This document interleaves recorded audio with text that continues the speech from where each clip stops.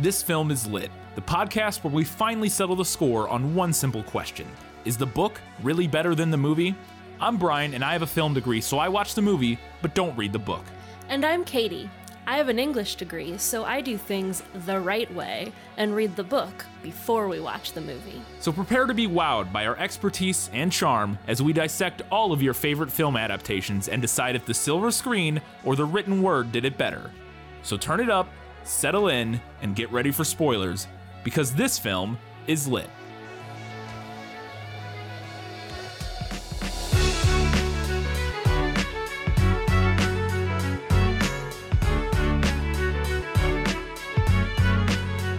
It's a tale as old as time, and one of Katie's favorite movies. It's Beauty and the Beast, and this film is lit.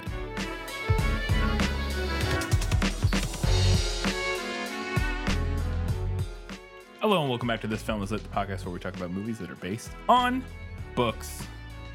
Katie, very shortly we'll be entering into our final installments of the Hunger Games summer series.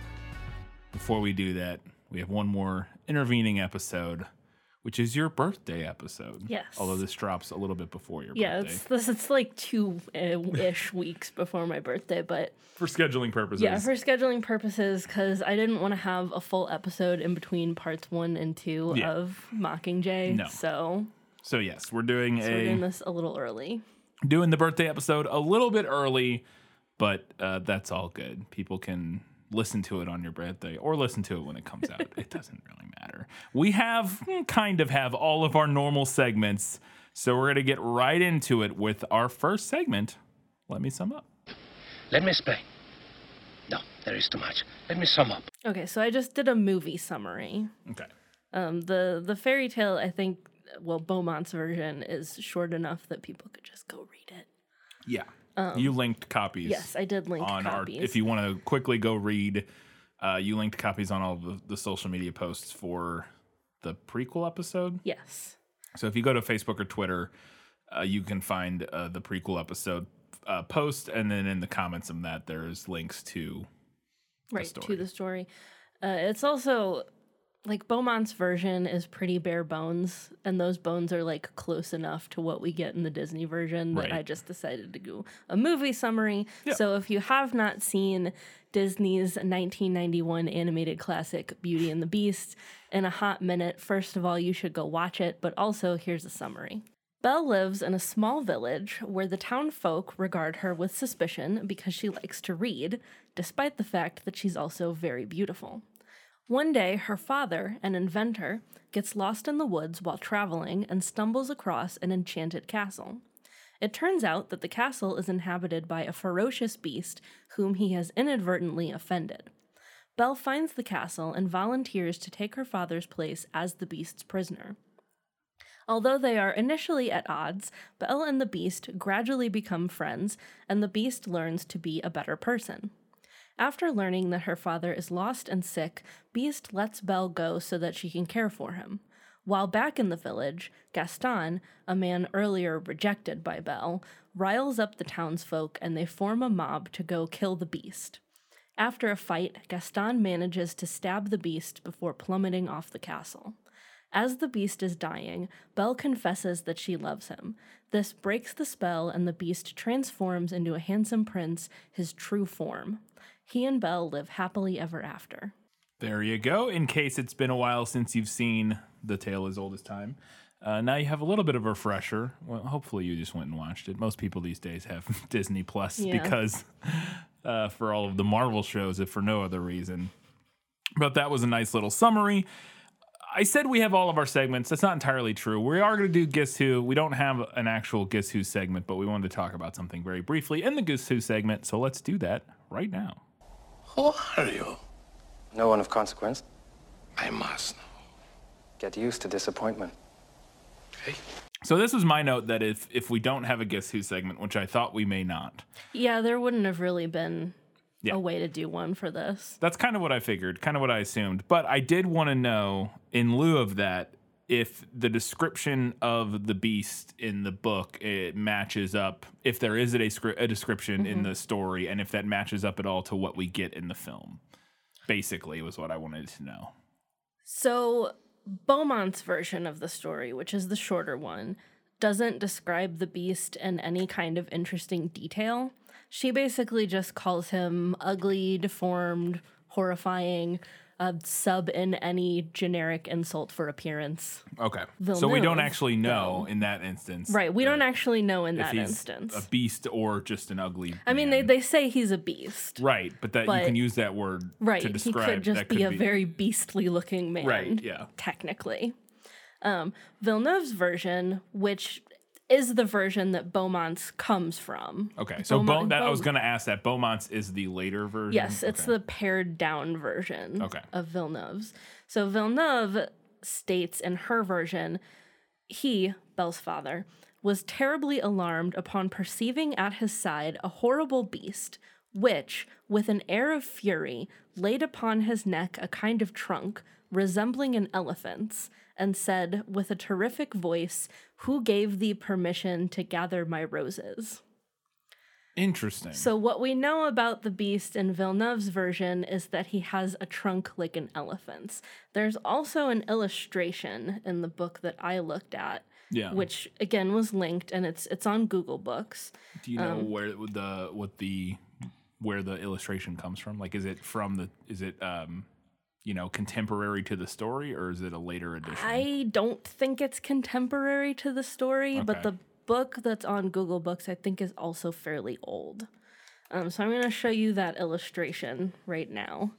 So yeah, that just looks like the Elephant Man. Yeah, he looks like an elephant man. Yeah. If you are interested in seeing this picture, I'm going to post this on our social media, so you can check out our Facebook, Twitter, and or Instagram. Yeah. If you want to see that. That's interesting because it definitely it's just a man.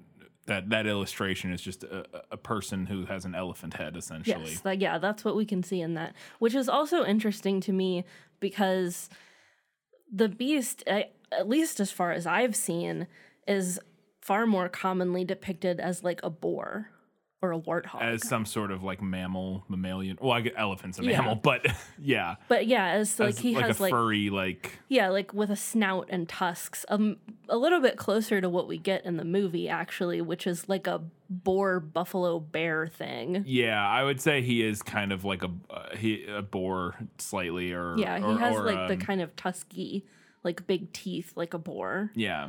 And also then, elements of buffalo horns. Yeah, and I was gonna say in some elements of it, kind of not lion like, but he has almost like a mane, and a leonine kind of face. Yeah, you could because I could almost imagine describing him as like a saber-toothed tiger-y type of look, kind of. But boar, I think, is also accurate. He's definitely a hodgepodge of sort of. And then he's like his physical form is kind of bear-like. Yeah. But I think lion is also a pretty common way to depict the beast as well. I think maybe a little bit more modern. Yeah. Of a way. I'm thinking of the Beauty and the Beast TV show. Yeah. I never saw from the 80s or 90s. Yeah. I think he's more like leonine in that. Mm-hmm. But yeah, so it's interesting because elephant would not be one of the, and it would make, depending on, because like elephant, you could see if it was the story was coming from an Eastern, it was like from its Eastern roots or something. Probably. The reason that Villeneuve uses an elephant is that would have been like incredibly exotic and strange to her audience in pre-revolutionary France. Yeah, interesting. That probably would have been something that a lot of her audience had only seen illustrations of. You know. Yeah. Okay. Cool. I just wanted, like I said, I was just really interested to see how that character design compared because we did talk about very briefly in the prequel that.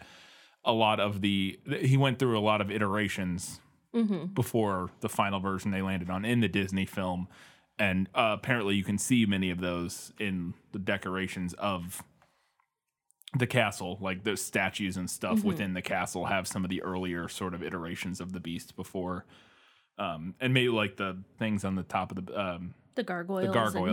Probably versions of the beast that they kind of went through before they landed on the one we see in the film. Cool. All right. That was really all I want to know about that. Just want to know what the beast was and how he looked in the story. And what the movie did with it. I have a lot of other questions, though, so let's get to them was that in the book? Nicholas Flamel is the only known maker of the Philosopher's Stone.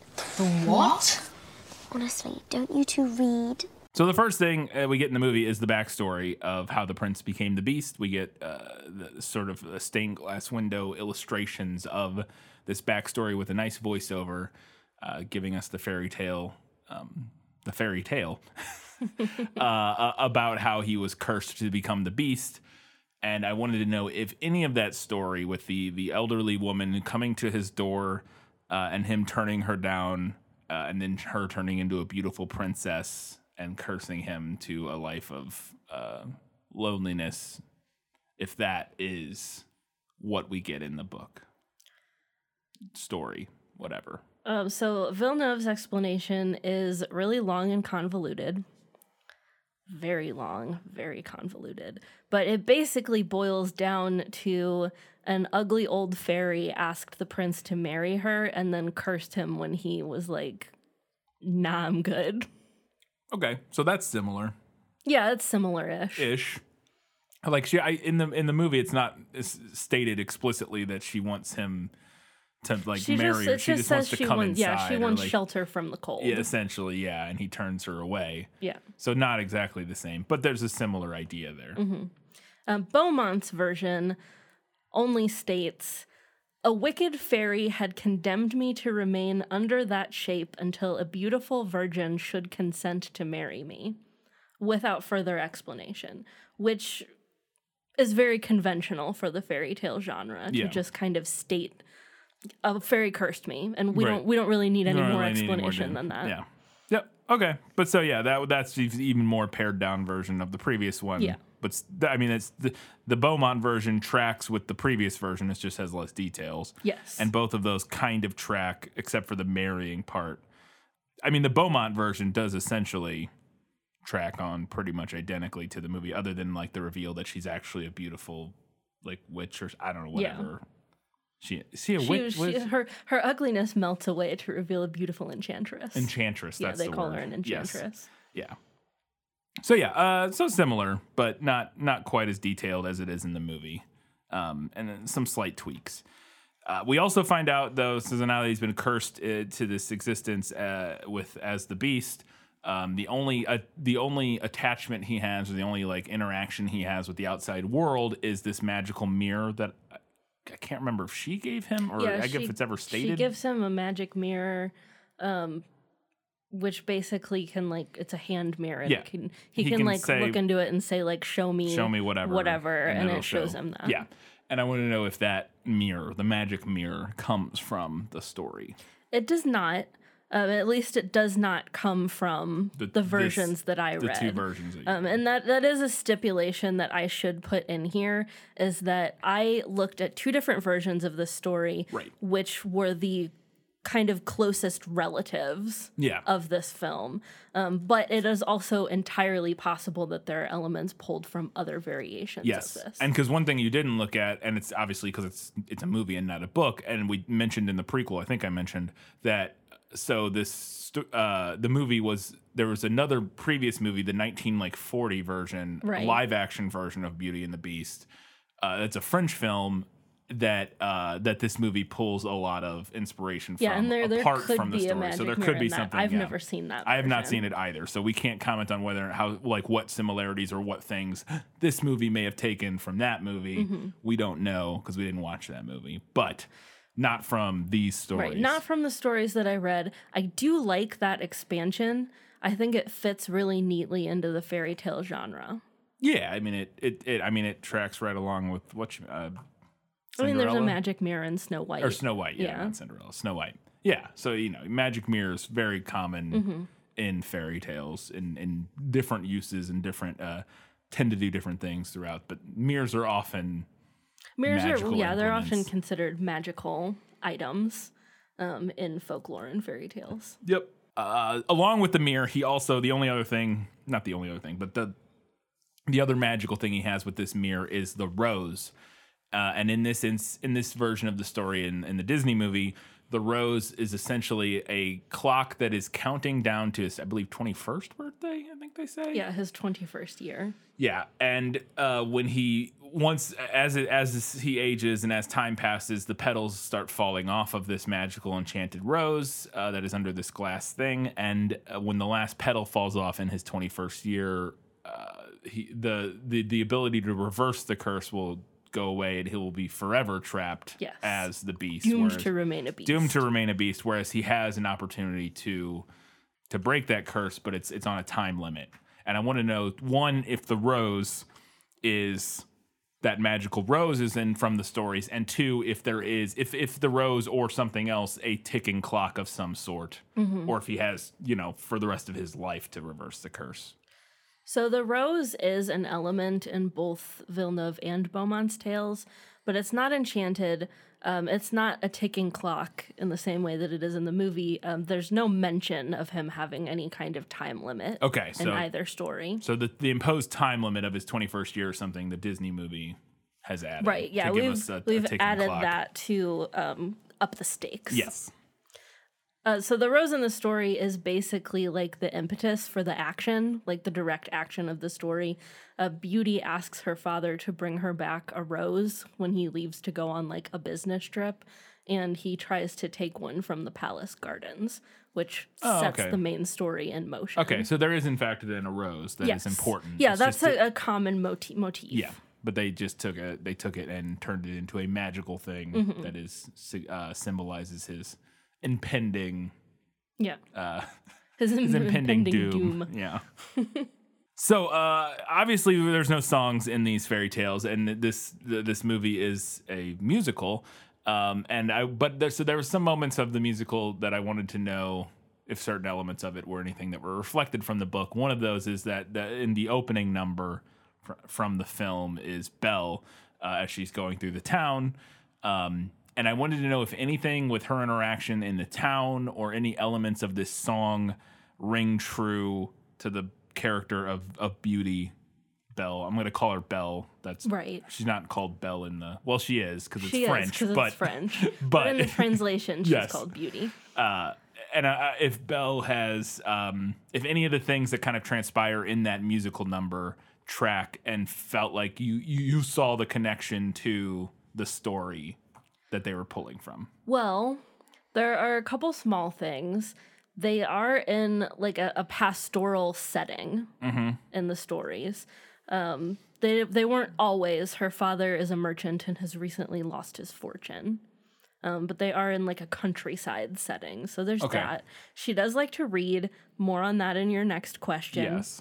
And she is considered extremely beautiful, to the point that we don't know her name because everyone just calls her Beauty. Calls her Beauty. So that is interesting because it does, and I guess I could have asked what her name was and I didn't, but we kind of already have touched on it. Obviously, in the Disney version, her name's Belle, which works for an American audience as a name, right? Because it just sounds like a nice name, but it's from the French, which is beauty, hence Beauty and the Beast. Belle is beauty, blah blah blah. But so we don't actually know her name in the stories. She is just always referred to as Belle. Belle Beauty. Or Beauty. Yeah. Interesting. Okay, but she is, and that is one of the things that comes across in that song is everybody in the town does sort of regard her as this very beautiful woman who's shown up in the town, and they're all sort of taken with her, and that's kind of the main thing we're setting up in that musical number, along with her sort of quirkiness, which is the fact that she likes to read. Right. And I wanted to know if that was something that Disney invented, trying to push a dirty, commie, feminist reading of a heroine who likes to read, or if that is inspired by the original text. I say original text, original in air quotes. The original text in this particular instance. Right. So this is actually not an invention of woke 90s Disney. Okay.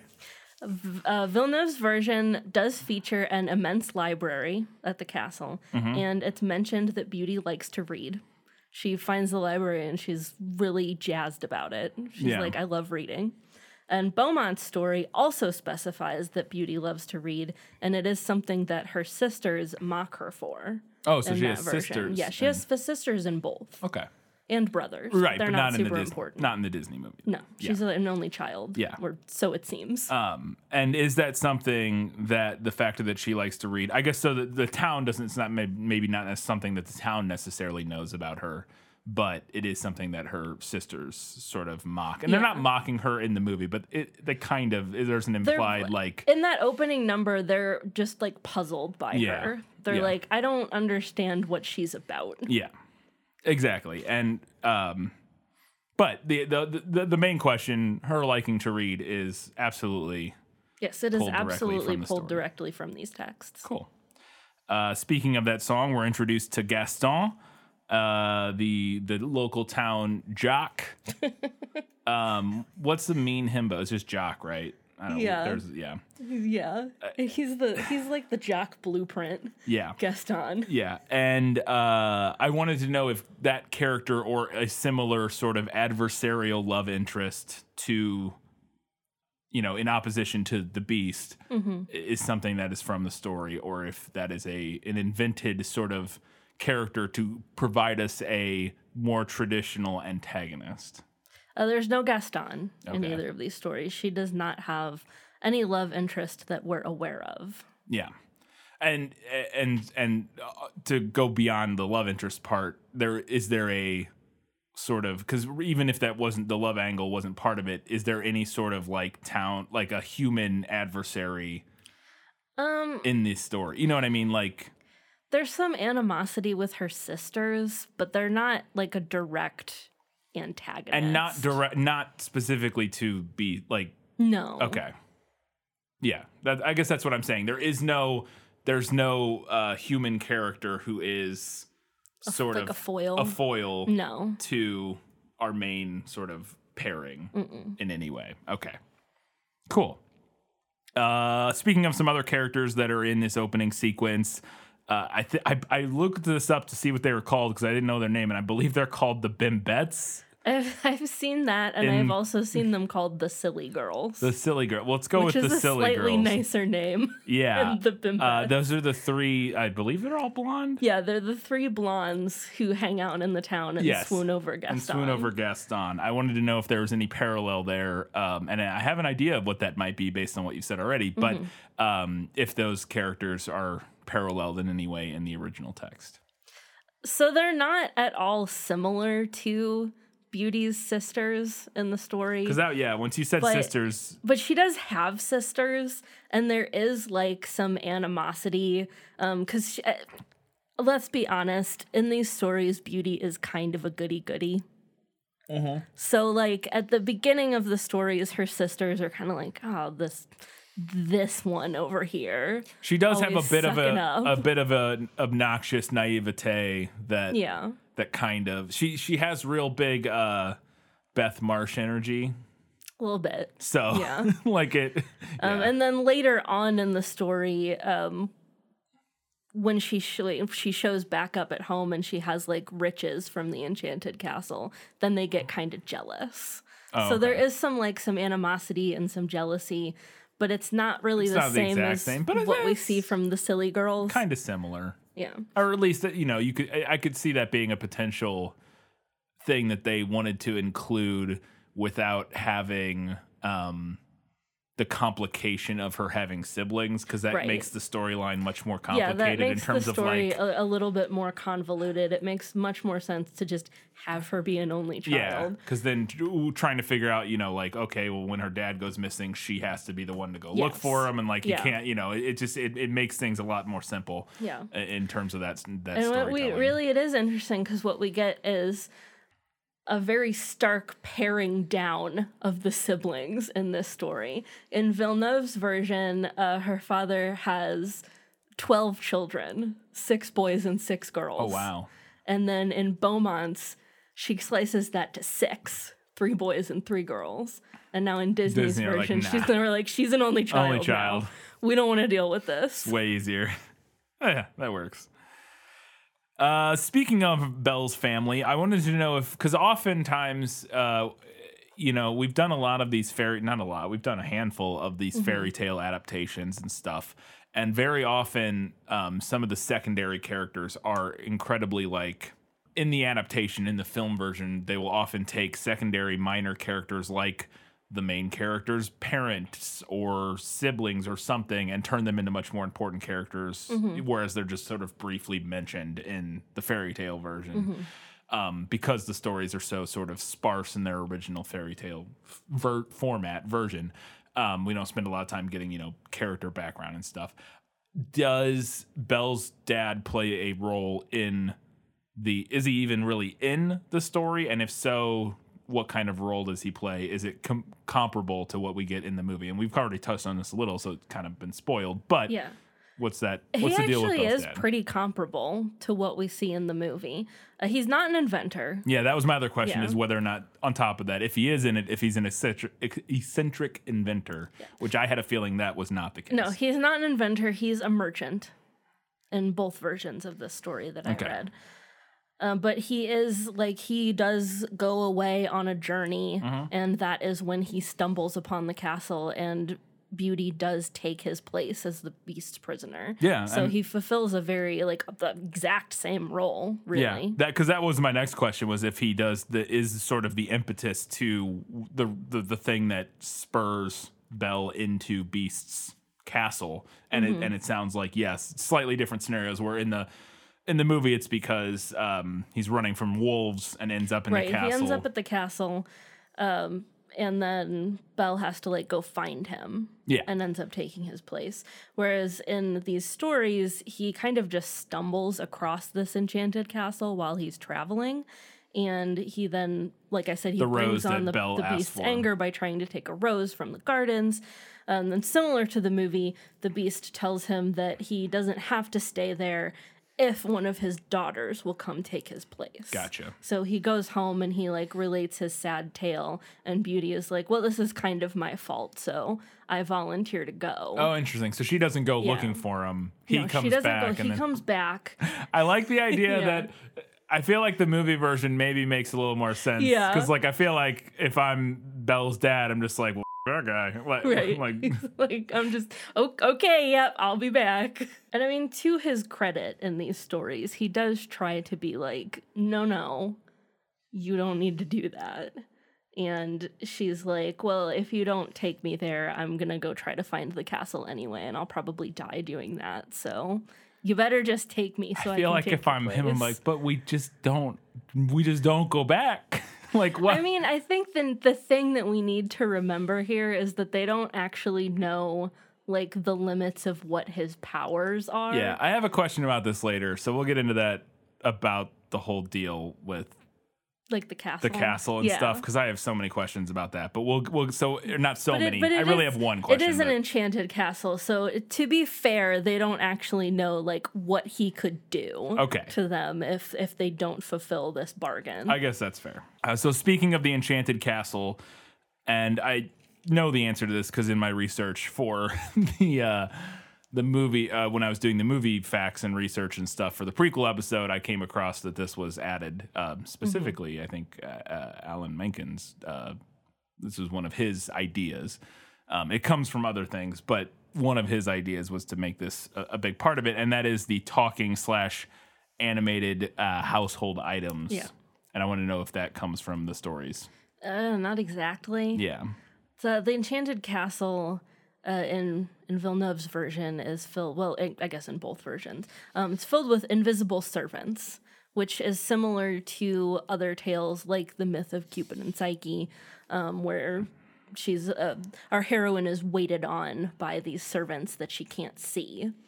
In the sense of when you say invisible servants, not like food's floating up to the table, but she walks into a room and there's a full meal on the table and she doesn't know who, and she never sees any people. Okay, yes. That's what I figured. I just wanted to clarify that it's not like ghosts are waiting on her or something like that. Villeneuve calls them disguised genie. Okay. In her story, the castle in Beaumont's version is also similarly enchanted, but there's no explanation for it other than that it's a fairy castle. Okay. Yeah, that's interesting. That's actually more than I thought, to be fair. I actually thought that the element of sort of the magical castle itself would be like my idea was that literally the only like sort of magical thing we were going to get was the curse itself, and that he would be essentially living in a basically like standard castle with like servants and stuff. Now that castle is hecka enchanted. Interesting. Super enchanted. Okay.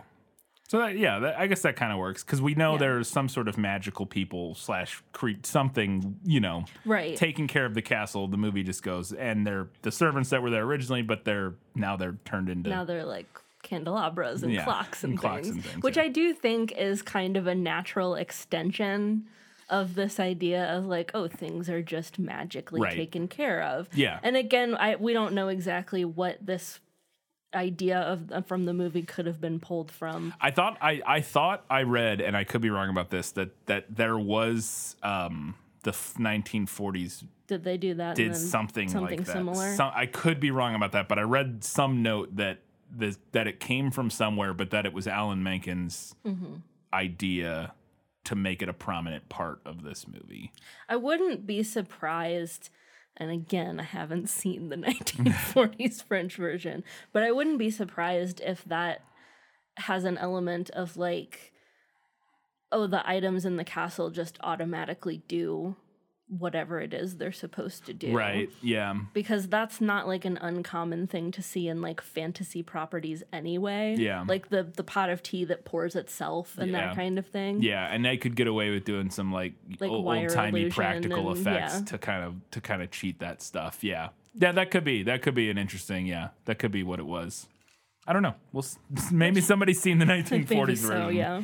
Which, again, then just turning them into characters is a very natural extension of that. Yeah. So, again, speaking of the castle, Belle is told upon arriving at the castle, not arriving, but after she makes the deal to stay there to release her father, she's told she can go anywhere she wants except for the West Wing. Is it the West Wing? Yeah. Okay, I was gonna say the West Wing. I'm like, surely that's not right. No, it is. It is. Yeah. She's forbidden from going to that wing of the castle, and they won't tell her why. And I wanted to know if that element of the story is from the stories or if it's added, because it is from a different fairy tale. But we could talk about that, I guess. So neither of these stories features a section of the castle that was off limits to beauty. In Villeneuve's version, she's actually like constantly exploring the castle and finding new cool rooms. A lot of Villeneuve's story is just like rooms in the castle. And the castle seems like it actually changes to meet her desires in that version of the story, which is interesting. Yeah, that is interesting.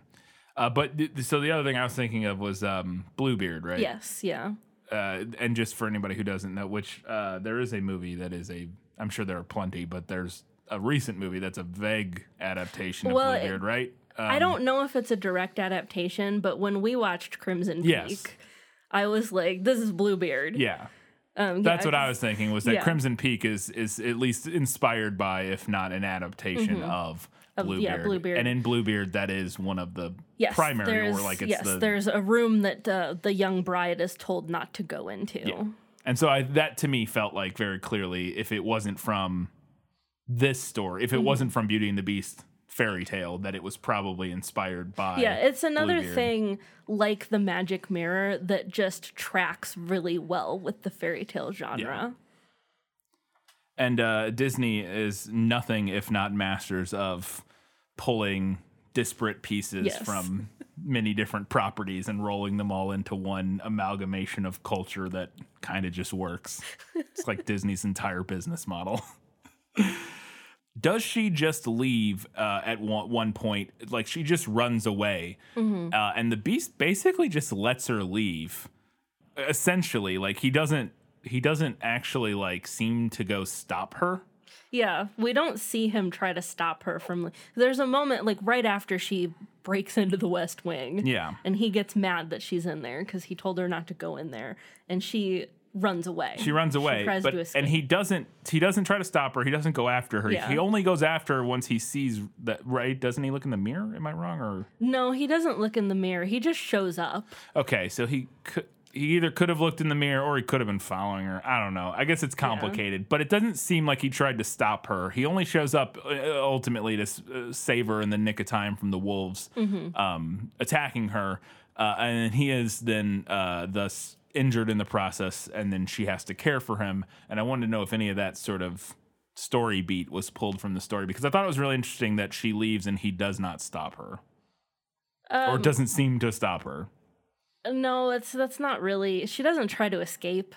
So there's not any element of that initial thing. The Beast does let her go at one point to visit her family in these stories, and when she returns, he's near death because she stayed away for too long.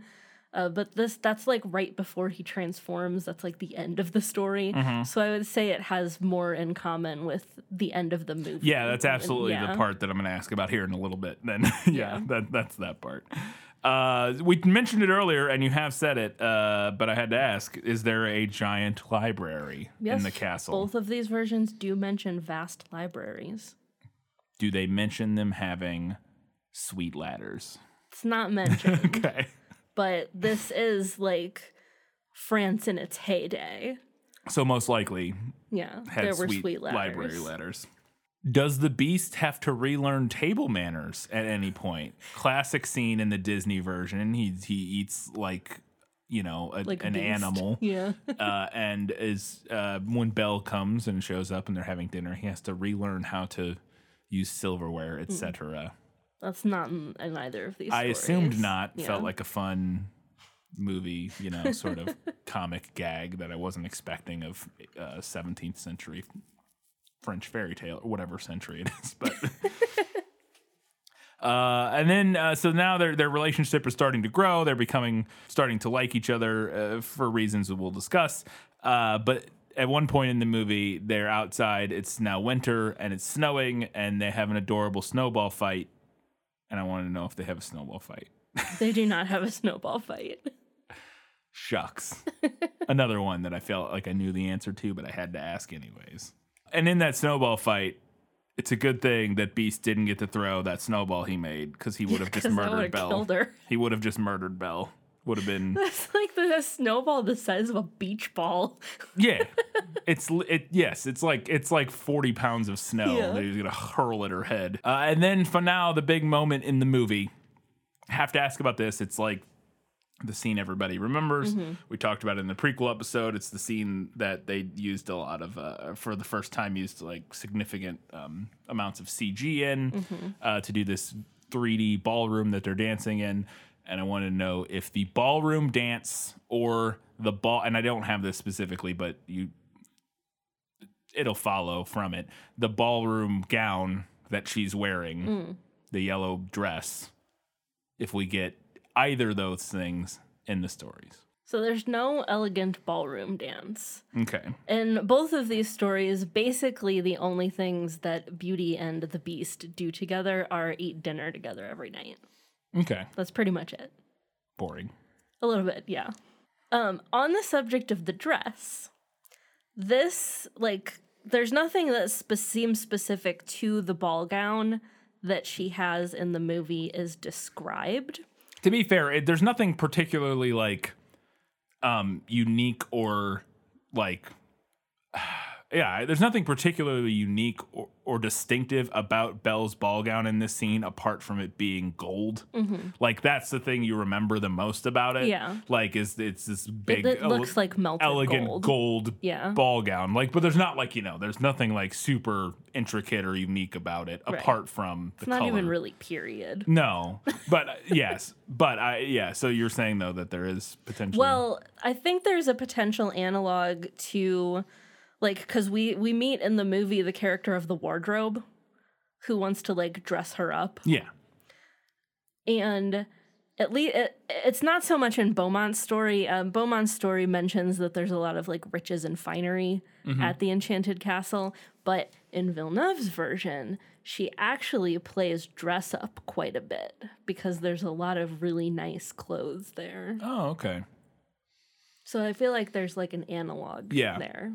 Similarity. Well, and I think it's fair because throughout even beyond the gold ballroom dress, throughout the movie, she's in several, like once she gets to the castle, she ends up in quite a few different they're able to outfit her in several different dresses. Like that, and then there's the pink dress, which is the one she's more often depicted in. I like her green dress that she wears during the snowball fight. I've always liked the green dress. Yeah, that and I was gonna say there's that dress, but then specifically she's wearing like a, which also I don't know if it's she has like not, a cloak and a mantle, cloak, little like mantle thing, which is cool. It has like fur trim and stuff. Yeah. You mentioned it earlier, so this, it sounds like, is actually something that was pulled essentially from the stories, is that she finds out she wants to see her dad, so she looks at him in the mirror and sees that he's in peril, and she must go and help him. And in this moment, Beast lets her leave. He's like, yeah, go, fine. But he's very forlorn in this moment because his dream of, not being the Beast anymore and marrying her is gone because he's let her go. And I was like, bro, just go help her? Like, she's like, no, my dad needs help. And he's like, fine, go help her. It's like, you could go help, right? Maybe he can't leave the castle. I don't know. Well, that would actually track. It doesn't say that, but it would track because they do say the mirror is his only connection. Maybe there's some weird rule, but they do not say like he can't leave the castle. Right. I feel like, and maybe it's implied, but I feel like it's not like an explicit rule that the movie lays out that he can't leave the castle. But I guess maybe that is the case. But so that would actually, I guess, kind of work. But I did think it was like, just because she's leaving now doesn't mean she wouldn't ever return. It does seem like a really obvious solution of like, okay, we're gonna go find him right now, bring him back here, and he'll receive the best care imaginable. Although he doesn't, we do know from the earlier scene where she has to take care of his injuries. Apparently, he does not have an animated, household object that does like medical care. I guess not. Because Belle has to do it for him in animated, the movie. What would that even be? A roll of bandages? Yeah, I was trying to think of what it would make sense to. I mean, it would have to be something that could do. Because there would have been a court doctor, right? Or something like that. Yeah. There would be like the royal physician or something like that. You would think. And it would, but I don't know enough about medical stuff at the time of what that person would turn into. like I don't know. Something horrifying, probably, because all of their medicine back then was just a nightmare. But a bloodletting knife. Yeah, I don't know. I'm trying to think what would make a good jar of that slugs. Character. It's just a jar of eels. Leeches. Leeches. That's what I was thinking. Just an animate jar of leeches that is like one person's consciousness somehow like embodying a jar of leeches. Oh my god. That would have been fun. Imagine like you and all of your fellow household servants get turned into objects, and like some people get to be like suits of armor. Yeah. And you're a jar of leeches. I mean, apart from how just being a leech would be weird, you have to grapple with the fact that your consciousness is like split into multiple organisms and gross. How that even works. And maybe you're the jar. You just have to be filled with leeches. Yeah, that could have been a fun animating thing though, because the leeches could move inside to like make faces. Like the face could be the leeches like moving around. I mean, it would have been gross, but it would have been interesting. Could have been interesting. Anyways. But but that is from the book. Him letting her leave. Let her go. Yeah. She's like, oh, I really miss my family. I want to go see my family. Nobody is in immediate peril, right? Like in the movie. And he's like, well, you can go, but if you don't come back in 2 months, something really bad is going to happen. Oh, he does say that. Yeah. Is he lying? The bad thing is that like when because she does stay away too long, so like when she breaks her word, then that like affects him and he starts dying. Okay, it's fairy tale logic. We can't question it. Okay, I was just gonna say because then it does. Yeah, but does him telling her something bad will happen make something bad happen, or would something bad have happened if he didn't tell her?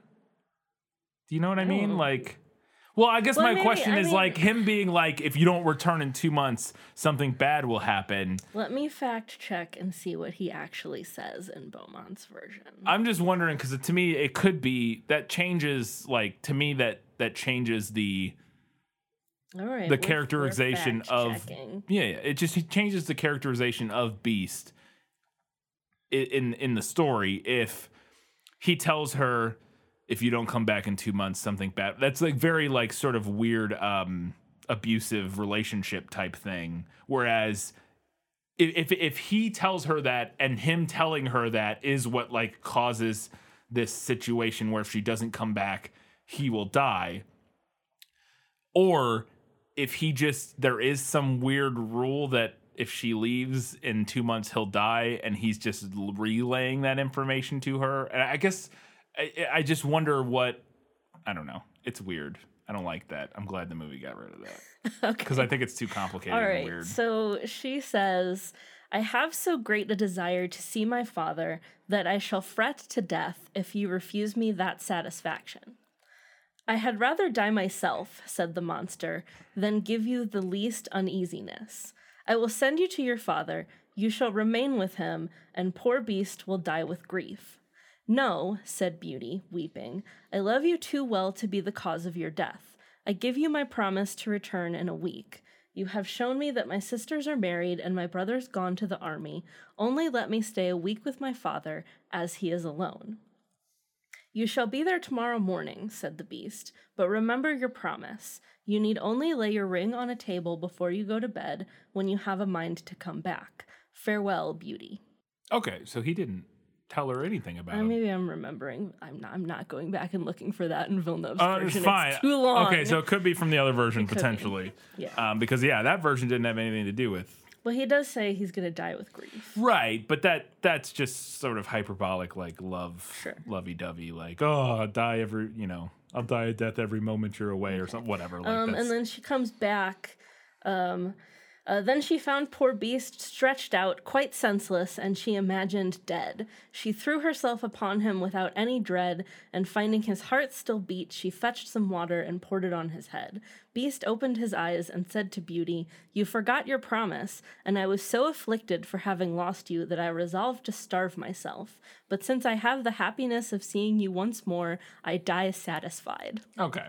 So again, that's different than what again, maybe the other version has the other thing where he's like, if you don't come back in 2 months, because that's real like weird abuser stuff. Like I agree. So that and I know Villeneuve's version was 2 months, but I'm not going back and looking. That's fine. That's fine. It's fine. I'm sorry. It's fine. I'm not going back looking for it. I've already suffered through Villeneuve's version once. Okay.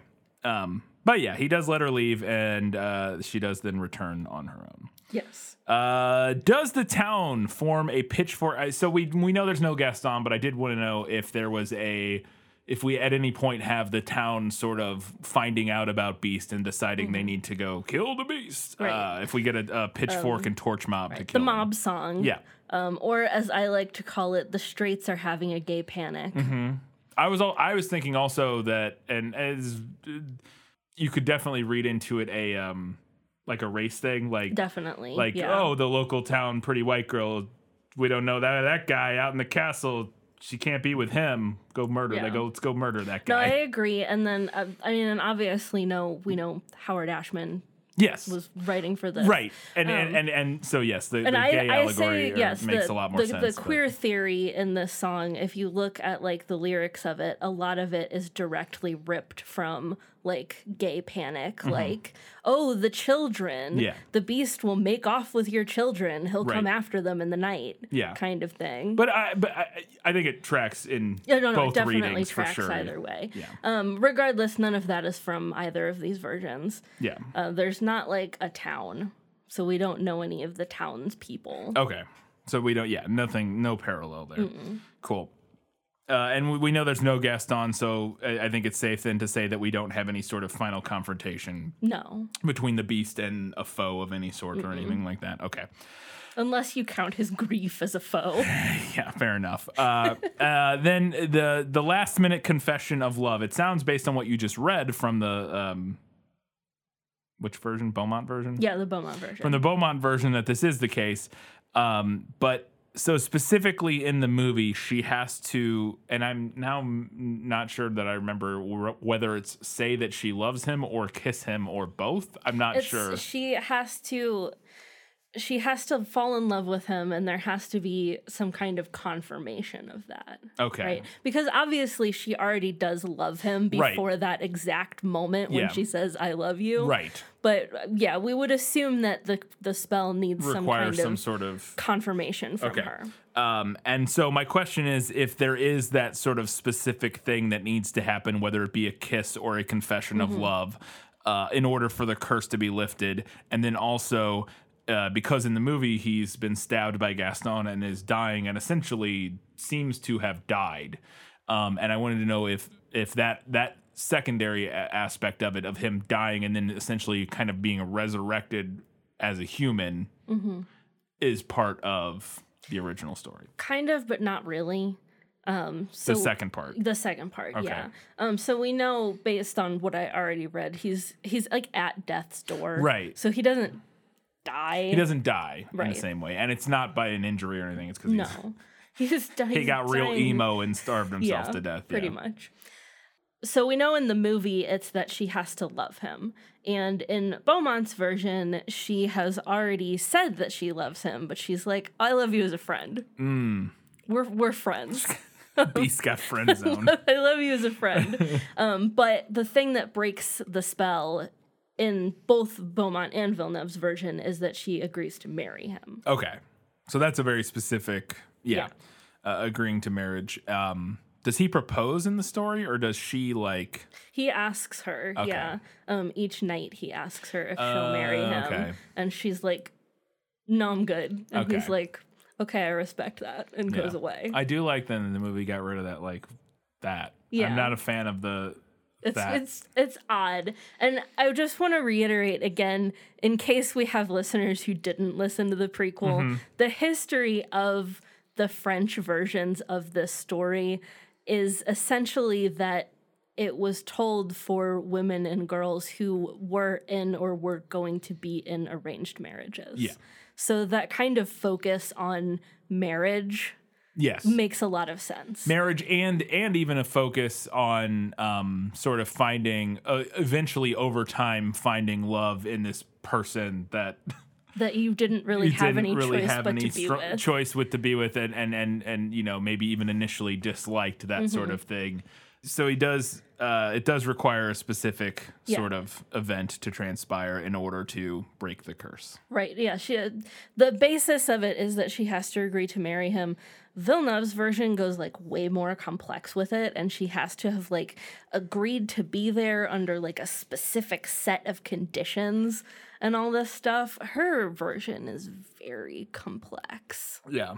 And then my final question is, once the curse is lifted or is lifting in the process, the transformation, what does it look like? And does it look like anything that you imagined, or does the movie version look like anything that you kind of get from reading the story version? Is it, because the movie version is very magic-y. There's like there's like firework looking things falling from the sky, and then he lifts up in the air and spins around, and there's smoke, and it's very, very magical. And I wanted to know if that felt like it was inspired by the story, or if that's just Disney, making this moment very dramatic. So Villeneuve's version was uninteresting, so I'm not going to read from Villeneuve. Okay. But from Beaumont, we have something that is not dissimilar to the movie. So I'm going to read from Beaumont here. Beauty scarce had pronounced these words when she saw the palace sparkle with light and fireworks, instruments of music. Everything seemed to give notice of some great event. But nothing could fix her attention. She turned to her dear Beast, for whom she trembled with fear. But how great was her surprise! Beast had disappeared, and she saw, at her feet, one of the loveliest princes that I ever beheld. So yeah, at least somewhat. I mean, we get music, we get fireworks, because that's the moment. Sparkling with light. Yeah, that's the moment to me in the movie that always gets me, and it is a really effective moment. Is that when that first little stream of like pink sparkles falls behind her every time. Yeah. Like the And hair you're on the like, back of your neck stands up. Yeah. Something's about to happen. Yeah. It's very good. And so it does sound like that, at least from the Beaumont version. We have, I mean, literally mentions fireworks and music and sparkling with light. So I definitely feels, and because we get a similar, the sparkling with light thing, the rejuvenation of the castle as like the light spreads over it. And it turns from sort of the Gothic, horror mansion that it is into a, like all the gargoyles turn into cupids. Yeah. It becomes a much more welcoming and light place.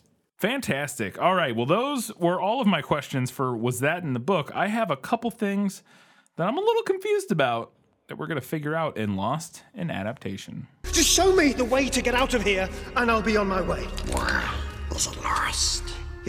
Yes, and I want to get unlost as soon as possible. So the rest of the prince's family, I feel like, is mentioned briefly in the beginning of the movie and then never touched on again, and I want to know what's the deal with his family. Is it?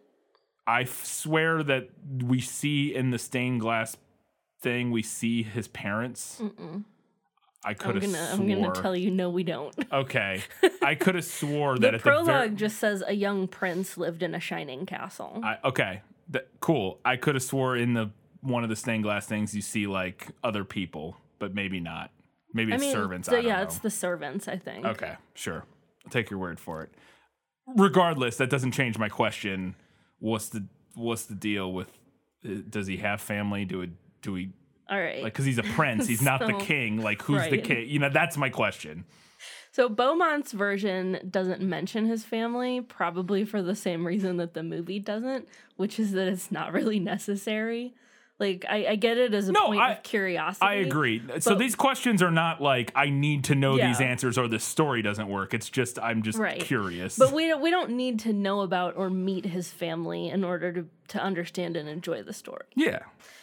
Villeneuve's version gives a long, convoluted explanation about his father being dead and his mother being away leading an army in battle. You got that correct? I got that correct. Good for his mom. Look at her go. But she leaves him in the care of a dubious fairy, which is how he ends up in this situation. Oh, the fairy in that version is like somehow his caretaker? Yeah. Oh. And then she not was just like a random. Yeah, and then he grew up and she was like, we should get married. And he was like, oh. Nah, I'm good. Okay.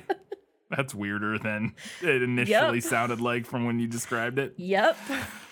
But in a similar light, okay, so yeah, I agree you don't really know much about his family. In a similar light, though, he lives in this gigantic magical castle, and I wanted to know does the town, and you said there's no town in the stories, but do the local people not know about this castle? It seems like Belle's dad just stumbles across this giant castle that a prince lives in. You would seemingly think that the local people would know, their royalty and where they lived and what's going on with them. Her dad stumbles into the front door and is like, is anybody here? And I'm like, what? I don't know. I feel like he would know, or other people would know what's going on. Again, because then also at the end of the movie, they're like, there's a beast living in that giant castle that's always been there. Like, do they not know about it? What's the deal with the castle? So it's not explained in either story. You could chalk it up to fairy magic or to Beauty's family only having recently moved to the area, which is an explanation for why they don't know about it, at least. To me, this is... They've recently moved there? Yes. Okay. To the countryside, because... I don't think that's something in the movie. But. No. I mean, I get the vibe in the movie that Belle probably hasn't lived there for her entire life. Yeah, it seems possible. Just like based on the way the townspeople react to her. Yeah, I guess I could see that.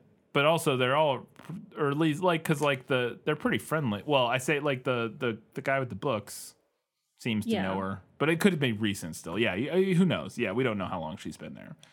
But in both of these stories, they are recently moved to the country because the father, who was a merchant, has lost his fortune. Okay.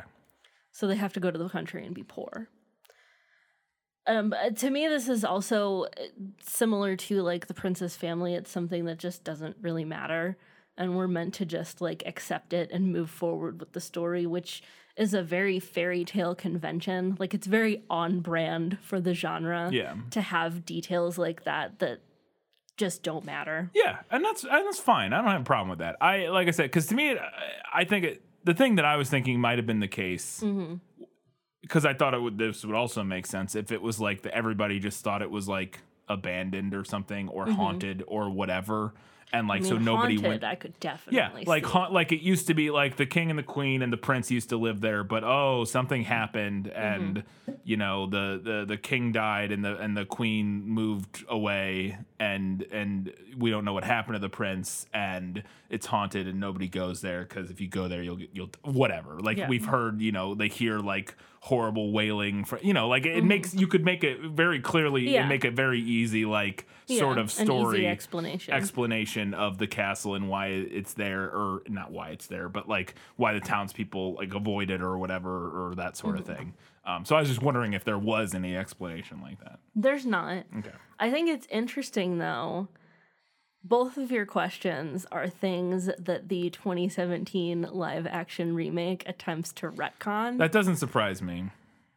And I'm now very interested to see what you think about how it attempts to retcon those. I mean, because there's ways you could do those things, like, or attempt to address them that would be stupid. And like, I agree that they don't need to necessarily be addressed. The movie works fine as it is without really ever, especially because it's primarily for children. They don't care, or you know what I mean? Like, they don't care like what the backstory of the prince and his parents are. Like, that's not important.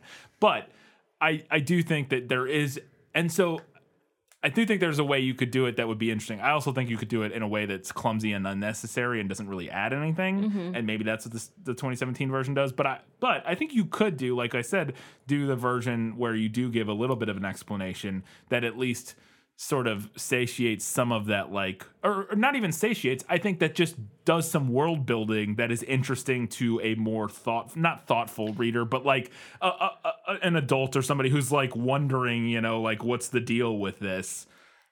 I don't know. To me, the 2017, and I have not seen the 2017 version. I have. So. There are varying degrees of success. Okay. While we are on the topic, the 2017 live-action remake of this film is going to be our August Patreon bonus episode. Sweet! So if you're interested in hearing every single thought that I have about that, of which there are many, that'll be available at the $5 and up level on our Patreon. There you go. In August. Look forward to that. I bet I like it. I have a lot of thoughts on that movie, and I bet we're gonna disagree. I bet I'm just gonna like it. Probably be like, yeah, it's fine. It's good. I mean, it's not. I'm sure it's not gonna have some of the magic that the 91 version does, but I feel like I'm just gonna be like, yeah, it's pretty good. Makes sense. I get it. All right. That was all I had for Lost in Adaptation. Now it's time for Katie to talk about all the things she liked better in the book. You like to read? Oh, yes. I love to read. What do you like to read? Everything. So my big better in the book thing is the Beast. He does have more of a character and a personality in the movie, which is good. But the other thing that the movie makes him, at least initially, is kind of an asshole with a horrible temper. Do that again with not saying asshole. Jerk. The thing that the movie does is make him kind of a jerk with a horrible temper. And I get why the movie does it. Like, I understand. But on the other hand, it does bother me that... Like, it bothers me that they went that direction, and it also bothers me that it then ends up being fodder for the Stockholm Syndrome take. Yeah. And I think that there probably was maybe a subtler way to tackle his character. I think maybe you could have him be more of a direct foil to Gaston, have him be, like, arrogant and entitled, but maybe not always, like, violent and screaming. Interesting. Okay. Like, have him initially be a little bit more similar to Gaston, because we end up seeing Gaston's temper and like his rage and anger, but initially it's very like underneath this veneer of charm. Right.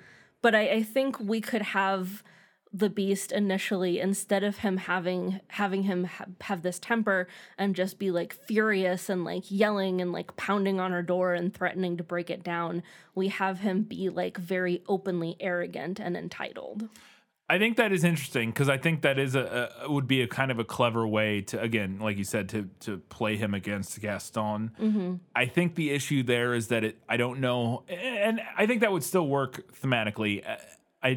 And especially for kids, I don't know if it makes a lot of sense for his character based on his situation, because he has had everything taken from him, and I like I said, I totally get why the movie does it, and it makes sense for him to be a ball like of anger. bitter and angry, and like that tracks for his situation. Like, so I get like, but I do see what you're saying. I think that actually would be really interesting if they could figure out a way to make it make sense that he is like sort of entitled and pompous and blah, blah, blah. Because obviously he was a prince, so he is a prince. Like there's some background there that you could, I guess the thing is that it's been this whole long time where he's been alone in this castle. It would feel hard for me as an audience member to still believe that he, like, I don't know, has that sort of like arrogance. And that's where I'm torn on it, because I do 100% think that it makes sense for him to be angry. Yeah. I just also think that it ends up being like not a really good look when he's like banging on her door, like, I'll break down this door if you don't come out. Yeah. Yeah. Yeah. No, I think there were maybe some like different decisions that could have been made in regard to his characterization to avoid that. I agree. Yeah, I think it would have been interesting to see. I'd be interested to see what they do in the 2017 version, if they address that at all, or change that initial sort of interactions between them at all, you know, in different ways to either make it a little less. Because I think there is something to be said for his character making sense. It making sense that he's like this bitter, angry person, having been cursed and trapped in this castle for years and years and years or whatever, and him just being angry about it, and then very quickly sort of getting over that and working through it. Mm-hmm. But I think there is at least an element of sort of a problematic thing there, of that there is inherent, or there is a potential sort of problematic theme, or not theme, but idea, narrative that the story you could gain, or that you could glean from the story, that if you push through the angry temper tantrums of your potential love interest, that maybe one day they'll be nice. Like you can get like, and that's part of, like you said, that is what fuels some of the like the Stockholm Syndrome type takes. Yeah. And I do think that there is like something kind of problematic about, if you read this very surface level and you don't pay super close attention, you know, if you just saw the movie once, you could kind of, and you only took away bits and pieces of it and not like the whole thing, you could see, I could forgive somebody for going like don't love that this movie seemingly, like, you know, again, without analyzing it too closely, tells girls that, like, don't worry if at the beginning he's like breaking things and screaming at you and threatening to break your door down, he'll probably come around. Like, again, that's not the full reading of the story, but I get. Right, then that's where I feel torn, because like I understand that reading, but I'm also like, but there's more nuance than that.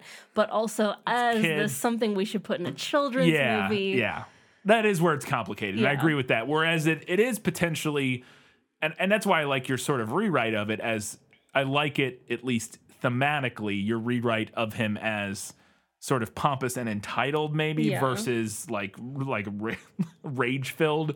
Because I think there is maybe a less harmful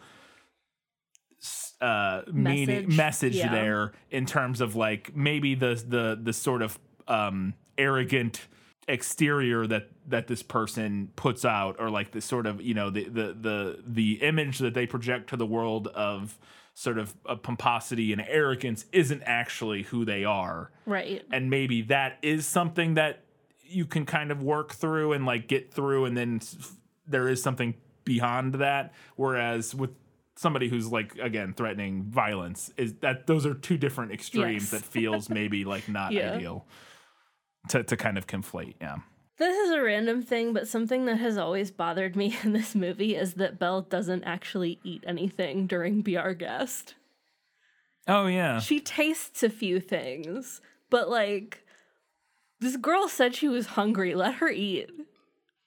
And we know that she gets a lot of great meals in both Villeneuve's and Beaumont's version, so I'm calling that better. There you go. Fair enough. There's also a cross-dressing joke in this movie, which is unfortunate. Yeah, I had this note too. And like, as far as cross-dressing jokes go, it's not the worst. It could be a lot worse. Yeah. But it's still, like, it's maybe the only moment in this that was movie my note, is that it's literally like, apart from what we just talked about with some of the like, if you surface level messaging of pushing through the violent abusive behavior to get to like the nicer version of that, of your potential partner or whatever. Right. That, I mean, but yes. I would argue that in the 90s that was probably already something that people might have been like about. Yeah. Whereas like this, nobody would bat an eye. Cross-dressing joke, like, but it is like, it's something that has not aged particularly well. And again, it's not really even in it is like on the minor end of those kind of jokes, even like in at least, and not, again, it's not my place to say how offensive it is, because it's not my community that is being, you know, made a joke of or, you know, attacked in that situation, but.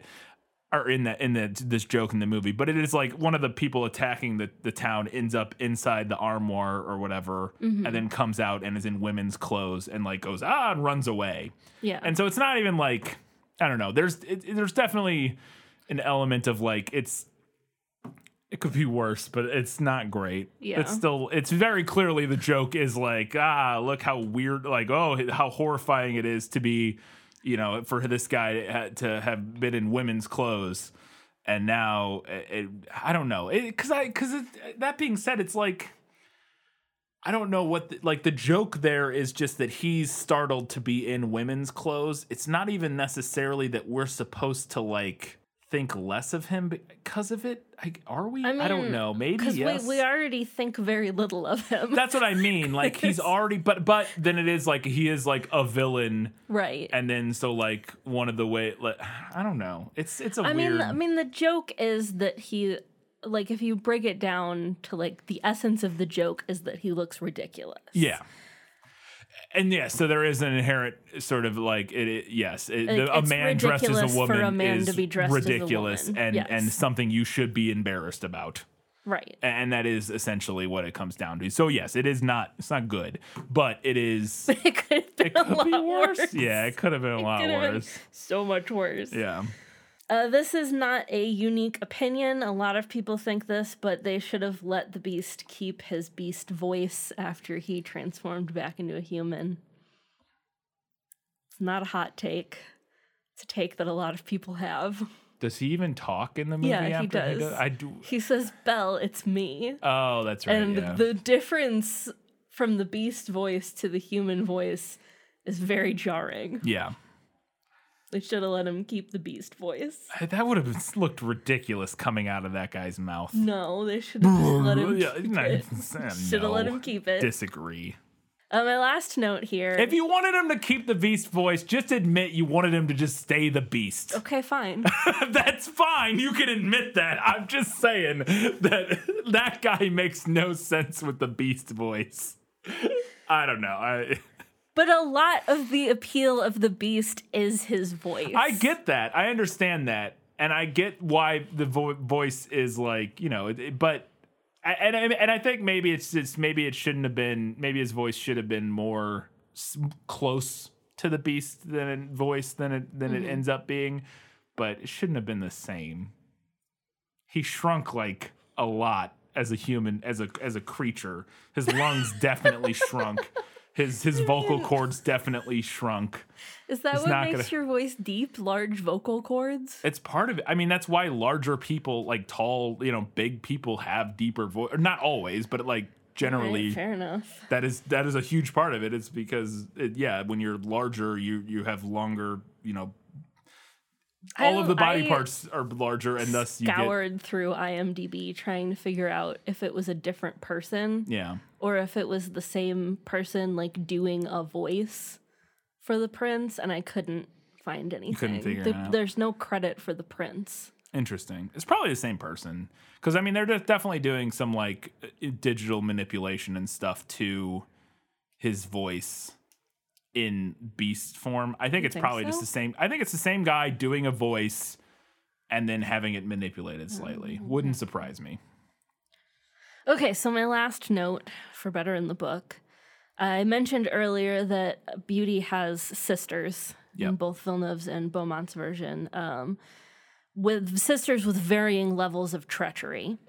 In Beaumont's version, her sisters convince her to stay past the amount of time that she agreed to because they think that if they send her back late, that the beast will be angry and gobble her up. Mm-hmm. So in this version, in Beaumont's version, at the end, Beauty's two very treacherous sisters end up getting transformed into statues and are cursed to behold her happiness for all time. Savage. Which is, yes, this is the exact kind of fairy tale brutality that makes me love the genre so much. Yeah, no, that's intense. They should have, they could have done it with the Bimbettes or whatever.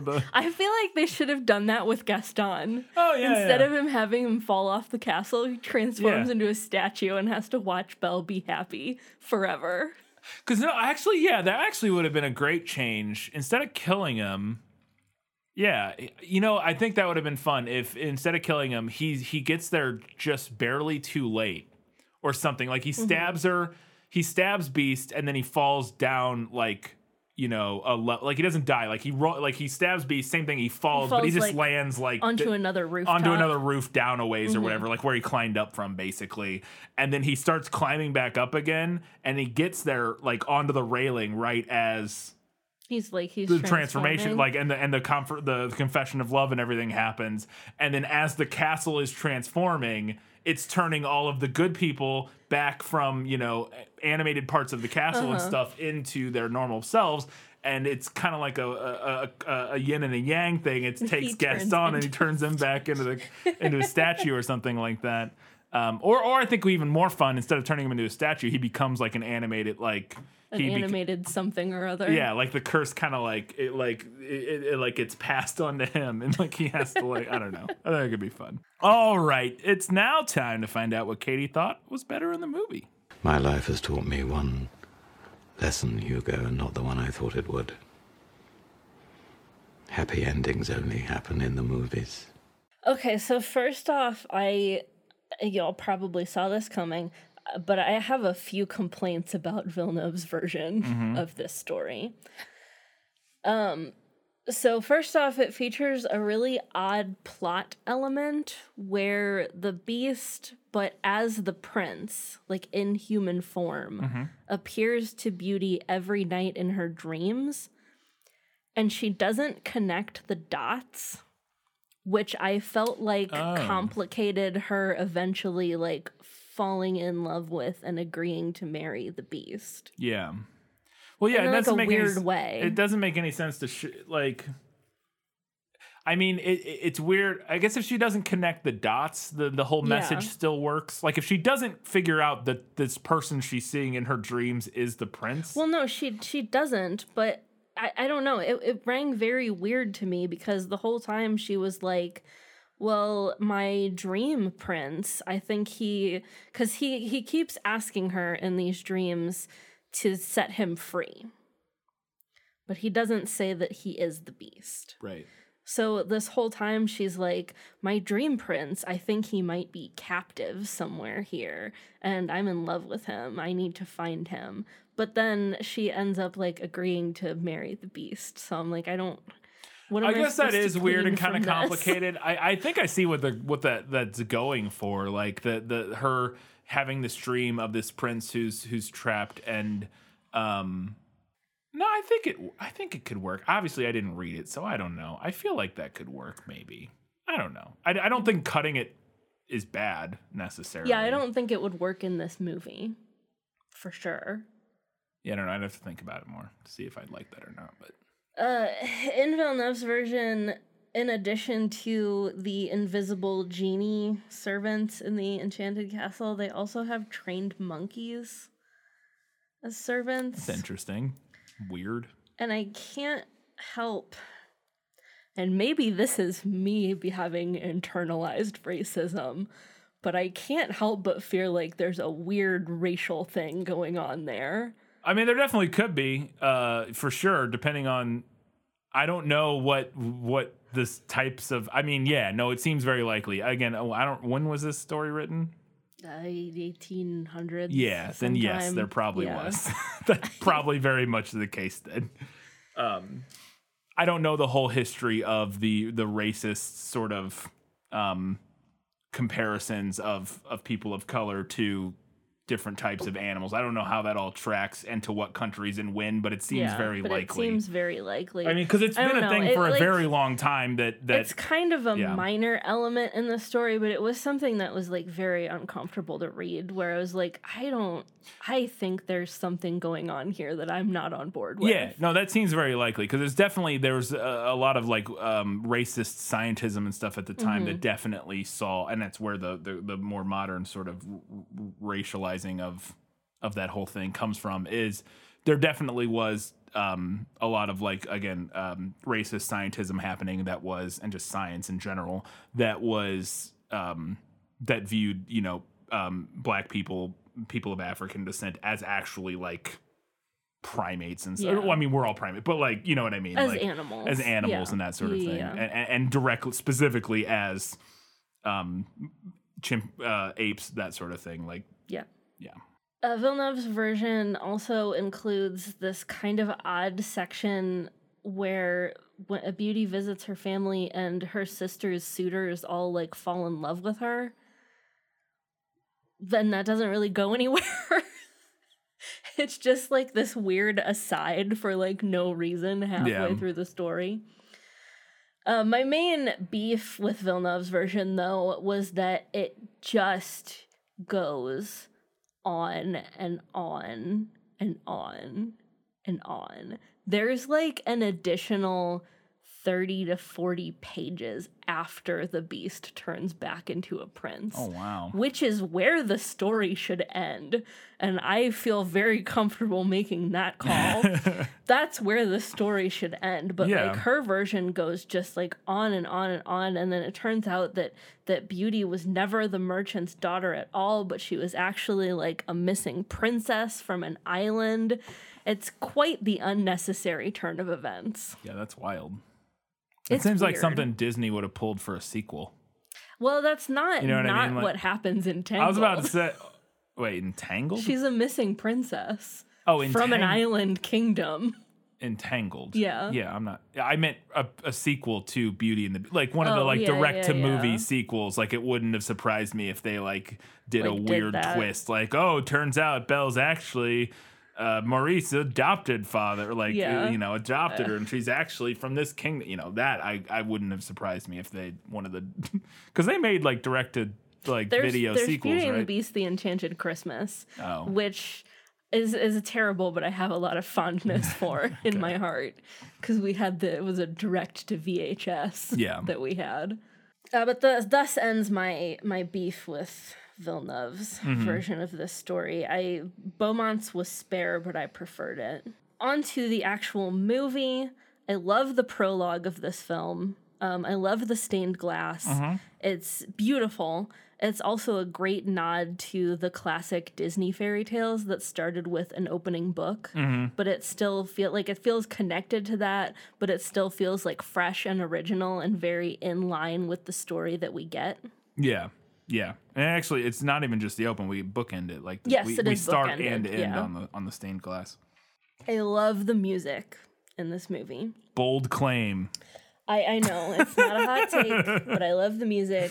The opening number of this film is so perfect. It tells us everything we need to know. Disney wanted Broadway. We talked about that in our prequel. They wanted a Broadway musical. That is absolutely what they got with this film. A fun Katie fact. I can sing this entire score from memory. All of it. Every single song, even the mob song. Okay. New patron reward level. If you get us to several $1,000s a month, we will record a fully orchestrated version of this. Fully orchestrated. Well, I say fully orchestrated. I guess I mean we'll get the karaoke version. We'll get the karaoke version. Sing the whole thing. I'll sing. I do all the parts in the opening number. There you go. All right, that's it. Head over to patreon.com/thisfilmislit. If we can get up to, let's say, $2,000 a month, that's a good number. That'll never happen, so. I love Gaston. Gaston is a great villain. There's 1,000,001 reasons that he doesn't need backstory, but we'll save that rant for the bonus 2017 remake episode. The short version of it is that Gaston is a caricature of someone we all know. He's the arrogant, entitled bully. Everybody loves him. They fall in line behind him, even though his actual actions are repugnant. But this story begs for a direct villain. And making him a kind of foil to the Beast works better, I think, than trying to somehow work in Belle's sisters as the villains. I agree. And with that, too, I feel like we're retreading kind of familiar Disney territory. Like, we're going back to, like, Cinderella and the Wicked Stepsisters. Yeah, it definitely would have been. I think Gaston is an improvement on the story. Yeah. I love the way the movie maintains the rough outline of this story while making changes to, like, the characters and their motivations and just, like, tweaks here and there, but, like, the skeleton is kind of the same. It actually, and I really love that. That was one of the things that stuck out to me in the book segment, is that much more of it was actually from the book than I expected. Like, very often with these fairy tale stories, the answer is, like, no to everything I ask. Like, almost, you know, and so it was a little bit of a surprise and interesting to see that a lot of sort of the beats of the story were, in fact, from the fairy tale and not just made up by Disney. Yeah. You know what I mean? Yeah. And now just a bunch of random moments from this movie that I love, that are all reasons that I love this movie. Some Cogsworth lines. Who said anything about the castle being enchanted as a fork runs by? Yeah. If it's not Baroque, don't fix it. Classic. Boo. Get out. Don't like. Flowers, puns are bad. Get out of here. Flowers, chocolates, promises you don't intend to keep. I had that line. That's Great line. I think I had that in my odds and ends. I think I remember reading in the as I was looking for stuff for the prequel episode, I'm fairly certain that was an act, either improv or was the actor came up with that line. Like, it wasn't in the script. That wouldn't surprise me. Yeah. I love the scene where the Beast doesn't know how to use a spoon. We mentioned it earlier. Yeah. It makes no gosh darn sense. Yeah. But I love it. It's not that he doesn't know how to. He's just forgotten, Katie. He forgot. Yeah. Forgot how to use a spoon. You know that thing that's real easy to forget how to do? Use a spoon. A couple moments in Something There, which is the song where they're falling in love, which I think might be my favorite song in this movie. I love that song. I mean, yeah, they're all good, so. Yeah. I love the look on her face when she's behind the tree that I might be into furries. Look on her face. Yeah. It's like, wait a second. Wait a minute. I don't know about this. This is okay. And then when she turns back and he's just covered in birds. Yeah. Yeah, it is adorable. When Beast is getting ready to go have their dance in the ballroom, and they're like dressing him up, and Lumiere is like, "Oh, you look so stupid." Yeah. And I also think that's a fun reference to, like, the ostentatious French court fashion. Yeah. Like, it's a fun little nod to the time period, quote unquote. How ridiculous everybody looked. Yeah. I love Belle throwing it back to Gaston at the end. He's no monster, Gaston. You are. Boom. Got him. Got him. And then one of my like very top things, like random little things that I love in this movie is Gaston's face when he's fighting the Beast. And initially the Beast has not been fighting back. And then that moment when he stands up and starts fighting him, and Gaston's face is like, "You're a giant monster. I've made a terrible mistake." I don't know why I thought I could beat up a giant monster. That was dumb. That was dumb of me. Yeah. All right. Let's get now to a very brief The Movie Nailed It section.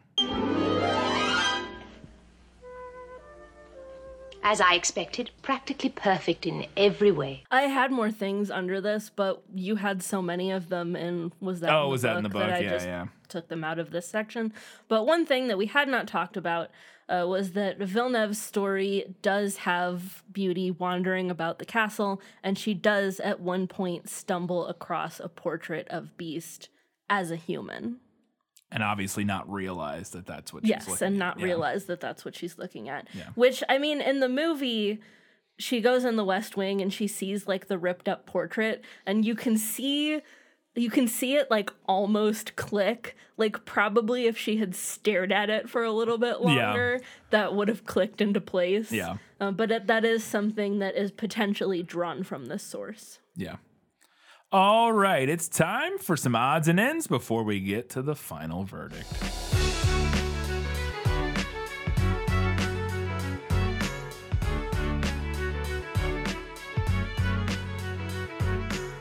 We did mention in our prequel that this movie reuses some animation. Yeah. We talked specifically about the dance at the end being reused animation from Sleeping Beauty, and which part of that was because they were on a very tight schedule with this movie. They made it in basically half the time that they usually allot 2 years as opposed to 4. Yeah, because to an they had animated feature. Spent a lot of time working on previous iterations of the film that didn't go anywhere. And then this is not something that people don't know. This comes up in Disney fun fact lists all the time. But I did want to mention it because we didn't bring it up in the prequel, which is that there is reused animation of Bambi's mom at the very beginning of this, the deer outside of the castle. Yeah. Yep. Bambi's mom. I always forget that the opening title card, it's not the opening. I mean, it's, the title card of this movie that says Beauty and the Beast is ribbon and stone. Yeah. Because the it's such a unique title card, and in my head the title is always, I only ever see the version that's on posters and on the where it's and just the movie like covers script. Where it's like gold script, often with like a blue background, because blue and gold is such a is what the colors people think of with this movie, because Belle in the gold dress and the Beast wears blue a lot, and like that's just what we think of a lot more often than. And so seeing it again this time, I was like, oh, that's right. It's got that. Beauty is in like red ribbon, and then the Beast is in like stone. Yeah, it's a very interesting, like, kind of unique title card. Yeah, and it's just one of those things that's funny because like my head never thinks of it. Like I never identify that. Like I feel like you don't ever see a movie poster or any sort of art associated with Beauty and the Beast that is that. Yeah, nothing red and ever gray, incorporates it. Yeah, it's like, oh, that's literally the opening title. Okay, yeah, I just thought it was interesting. So, beautiful enchantress that rolls around cursing crappy men. Dream job. It's a pretty good job. I'm gonna be honest. Like, if anybody's hiring for that specifically, I would like that job. I think that's something you gotta be born into, or maybe an apprenticeship type of thing. You gotta. Well, that sounds classist. I want that job. There's something there. You mentioned that was like your favorite song, but at the end of that, there's this moment where Chip asks. They're like watching Belle and Beast in the wherever they are or whatever, and. And Chip is asking, "What's there?" And they're like, "There may be something there." And then he's like, "What? What is it?" And they're like, and Miss Potts turns to him and goes, "I'll tell you when you're older." And I'm like, just tell them that they like each other now. Like that's what's there, is that they like each other. Like that, you don't have to go into detail about what. I don't know. I mean, I get the moment. It's just I felt like that was poor parenting. Like, it's odd. just be like, they've grown fond of each other. You like, I like, do remember like being a kid and being puzzled by that like specific exchange. Yeah. Because to me, it was very clear that the thing was that they liked each other. Yeah. So I didn't understand why she wouldn't just say that. So Yeah. I was like, okay, is there something I'm missing? Yeah. And it's absolutely like a little wink, wink, nod moment for the parents watching Right, the movie. yeah. But it still feels silly. I don't know. just tell them. Just say it's like, yeah, it's weird. I also just want to point out that the curse that this film opens with is actually gender inclusive. Is it? Yes. The words are, if he could learn to love another and earn their love in return. Wow. By the time the last petal fell. I really missed out on We missed some opportunities there. on the Beast ending up with Gaston. I just want to point out, there's a lot of room for interpretation. That's fair. No, absolutely. So there's the ballroom scene. There's this moment in the ballroom scene where right as they're beginning to dance, along with forgetting how to eat. The prince forgot how to dance. I guess he remembers how to speak and yeah, all kinds of things, but he's forgotten. It's been so long, I guess, that he's forgotten very simple things. But Belle's kind of guiding him, and there's this moment where she puts his hand on her back, and his hand fits around her entire torso. Yes. Just envelops her torso. And I was like, boy, I feel like that really awakened some things in some young people watching this movie when his entire hand just surrounds her entire body. I was like, yep, that's a thing for people. It's not. Yep. I was like, yep. Yep. Just thought it was funny. This movie's beautiful. Mm-hmm. I love the backdrops in this movie. Yeah, you do get some really gorgeous They're vistas. really gorgeous. Mm-hmm. I think traditional, like non-3D computer animation is far overdue for a renaissance. I think it's going to come back. Like Disney's going to start making 2D animated features again. Because I know it's expensive, but they haven't put out a 2D animated feature since 2011. Yeah. So that's been 10 years. So I feel like we're very ripe for a renaissance on that. Yeah, and you can fake it. I feel like they could fake it so well. There's no way that it would, because it wouldn't be nearly as labor intensive to make a movie that looks like this movie, or pick any of the sort of 2D golden age Renaissance Disney films, but do it completely digitally, all through computer animation, but just not, but just have it be 2D I feel like you could mimic it in a way that is way less labor intensive than obviously what they used to have to do, but would look like one of these movies. And it wouldn't surprise me if we did get something like that. Because they'll never go back to making the movies the way not that the 3D digital stuff isn't also stunning in its own way. But I think there is something about, especially something that is as well crafted as this movie. Mm-hmm. So we just talked about the ballroom dance. After the ballroom dance, when they go out on the balcony and they're sitting there, Belle, the way she is sitting in that scene, it's something that kids would never notice. But she is sitting in a manner. She is so clearly thirsty for Beast in that moment. It is like watching it as an adult. It is like, I don't know. It's very striking how obvious they just had a very romantic time. Right. Okay. I understand it. if you watch that scene, also his her body language, her whole right. torso. I understand. And her body language in that moment makes it very clear how she's feeling. And it is wild to me as an adult. Okay, I'm going to skip slightly ahead in my notes and then I'll go back later, because I also have a note about the scene right after the ballroom scene. Mm-hmm. Because this is the scene that utterly destroys the Stockholm Syndrome take when he lets her go. Yeah.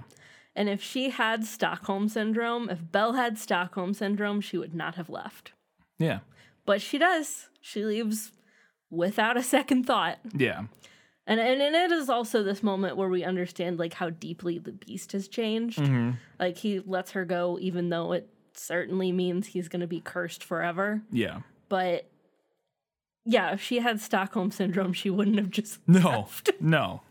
Come on. Yeah, absolutely. I absolutely love that Gaston's horse has red and yellow eyes. Because it's like the most evil horse that you could ever Nobody evil. realized that Gaston was evil when he had a red-eyed black horse. He's riding around on a freaking... He's riding on, like, the... Yeah, that's what I was... Shoot.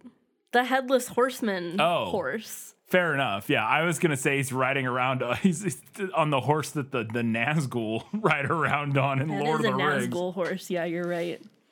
Fell beasts. No, those are the ones that fly. Whatever. The fight at the end where the household objects, the castle hold objects, are all fighting the townspeople. I just want to know where the suits of armor were during this fight.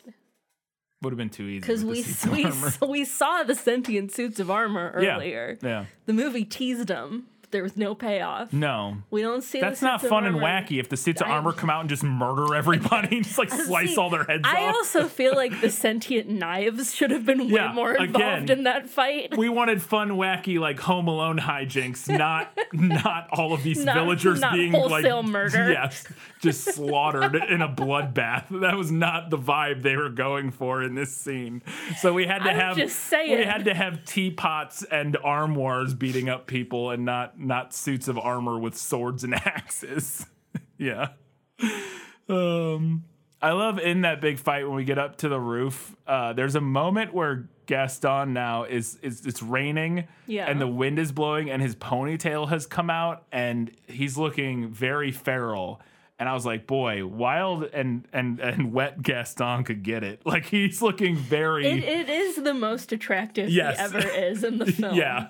I will say. He's not my type by a long shot. No. But yeah, that feral Gaston. That moment where it's like it's raining and the wind's blowing and his hair's down and everywhere. It's like, all right, I get it. Okay. I get it. I see what the silly girls were on about. Yep. A couple other things that I wanted to note. I want to know, and I'm going to need a horse person to tell me this, if we have any horse people, listeners. If Philippe could have actually taken Belle back to where Maurice got lost. Oh, could he do the Lassie thing? He's not Lassie. Yeah. I just want to know if that's a thing that a horse could potentially do. It seems unlikely, but I don't know. I feel like it seems unlikely, but I don't know. I don't personally know any horses. Yeah. I was never a horse girl. I don't know a lot about horses. Me neither. So if anyone knows if a horse could do that, please let us know. Also, when I was a child, I had like a bouncy horse. Yeah, like one of the like with the springs that you the springs. Like the non-motorized version of the thing at every grocery store back in the 90s that you put a quarter in and it would bounce. Yeah. And 100% named it Philippe. I have a picture of me on Philippe, and I will be sharing that. Does it look like Philippe? On our, not really. Oh. But it was one of my favorite movies at the time, so I was like, horse. Perfect. Obviously, the horse is named Philippe. Gotta be. Clearly. But yeah, I will be sharing that. Sadly, it is not a bouncy Clydesdale. Yeah. But I did name him Philippe. Mm-hmm. The other thing that I just want to talk briefly about is how Beauty and the Beast, this Disney version of it, this is at its core a story about people who have been rejected by society and find solace in each other. Mm-hmm. And how much Howard Ashman's fingerprints are all over this story. Oh, yeah, absolutely. And that is one of the things I talked about in the prequel is how pivotal he was, even though I think he might have like a story credit or something, but he was not. He was a producer. Yeah, he was a producer. Well, but producers generally. But I think he passed like. I think he saw a version of it, if I'm remembering right. Yeah, he before it officially released, he had passed away, but. Yeah, but we talked like one of the we talked about, like I said in the prequel, how much more he was involved than just like writing the music. Yes. In fact, he was like right. Like that's the main thing he's remembered for is the music. Right, but he was very much involved, similar to The Little Mermaid. I mentioned in the prequel they would fly the storyboard artists out to New York where he was living like in hospice essentially at the time. And he would like sign off, and they would like all of the storyboards and everything had to go out and get approved by him and everything. So he was absolutely like, ended up kind of being the main creative force behind much of what the movie became. Yes, and also much like The Little Mermaid, incredibly easy to read this film through a queer theory lens. Yeah, absolutely. I think there is some inherent problematic nature of how the Beast became the Beast, if you look at it too close, because he was a jerk, and then that's why he's now an outcast. But yeah, if you don't look at it too close, if it's like broader strokes, I think it does track. But no, absolutely. All right, before we get to the final verdict, we wanted to remind you can do us a giant favor by heading over to patreon.com/thisfilmislit. Support us there for $2, $5, $15 a month. Get access to different things at each level, including at the $15 level, priority access or priority recommendation status, where we will move your recommendations and requests for things for us to talk about on the main show up towards the front of the queue. We already have a lot of patron requests. Yeah, we have quite a backlog. We're booked out pretty far, but you'll go to the front of the you'll go to the end of the front of the list or whatever if you sign up and recommend something. And then at the $5 level, you get access to our bonus content, which Katie just mentioned a few minutes ago. For August is going to be a discussion on the 2017 Beauty and the Beast. So if you want to hear everything that Katie has to say about that, it'll be a lot. And then hear me be like, it was pretty good. Maybe you won't think it's good. Maybe not. Maybe you'll hate it. Maybe I will hate it. Who knows? You never know. But yeah, if you support us for $5 a month, you get access to all of our bonus content, and which a lot of it is that kind of stuff. Bonus. We have a whole episode where we talked about the 2019 version of Little Women when we did the 1990 whatever version of it on the main show. We spent 2 hours talking about the 2019 Little Women on the bonus content. And so all of those kind of things you can get over on the Patreon. You can also follow us on Facebook, Twitter, Instagram, Goodreads, all of those social media sites. Just search for This Film Was Lit. You'll find us. And there you can find all kinds of cool different things. Obviously, all the episode posts and stuff like that. But then Katie, like she said, she's going to post a picture of her with Philippe, her springy, bouncy horse from childhood. And also the illustration of Villeneuve's Beast, where he's an elephant man. I'll be posting that as well. So lots of fun accompanying media to go with the main episode stuff on the social media. All right, Katie, it's time for your birthday episode final verdict. Now, are you ready for your sentence? Sentence? But there must be a verdict first. Sentence first, verdict afterwards. So, I don't think it should come as a surprise to anyone that I'm going to pick the movie. To me, this is not only one of my all-time favorites, it's what I would consider a near-perfect film. From the animation to the score and the songs to the storytelling that takes an outdated tale and retrofits it for a new audience while still maintaining its familiarity. I love everything about this movie. Mm-hmm. Now, that being said, I will never tell you not to read a fairy tale because fairy tales are always worth your time. If you don't have a lot of time, I'd suggest going with the Beaumont version. Villeneuve's version is interesting, but it is lengthy and oversaturated with details and unnecessary plot elements. I totally understand why Beaumont looked at it and said, okay, yeah, we're taking scissors to this. When we talked about the history of La Belle à la Bête in our prequel episode, and so we know why that story was meaningful to people in that place and in that time. And what makes each new version of a fairy tale great is that meaning. It speaks to the people of the time and place in which it's told in a way that is utterly unique and meaningful to them. I believe that Disney's Beauty and the Beast, and let's be real, largely due to Howard Ashman's influence, accomplishes this with aplomb. And for that reason, I'm giving this one to the movie. Fantastic. Katie, what's up next? People know, but... Up next, we are starting to close out our 2021 summer series. We will be talking about The Hunger Games, Mockingjay, Part 1. Part 1. We did a little bit of research. If you're reading along with us, especially if it's your first time reading the books or watching the movies and you don't know, it appears that the roughly chapter stopping at the beginning of chapter 14 is about the right place. Somewhere in the 180 to 190 page. Obviously, the movie tweaks some things around, but roughly the first movie ends around page 182.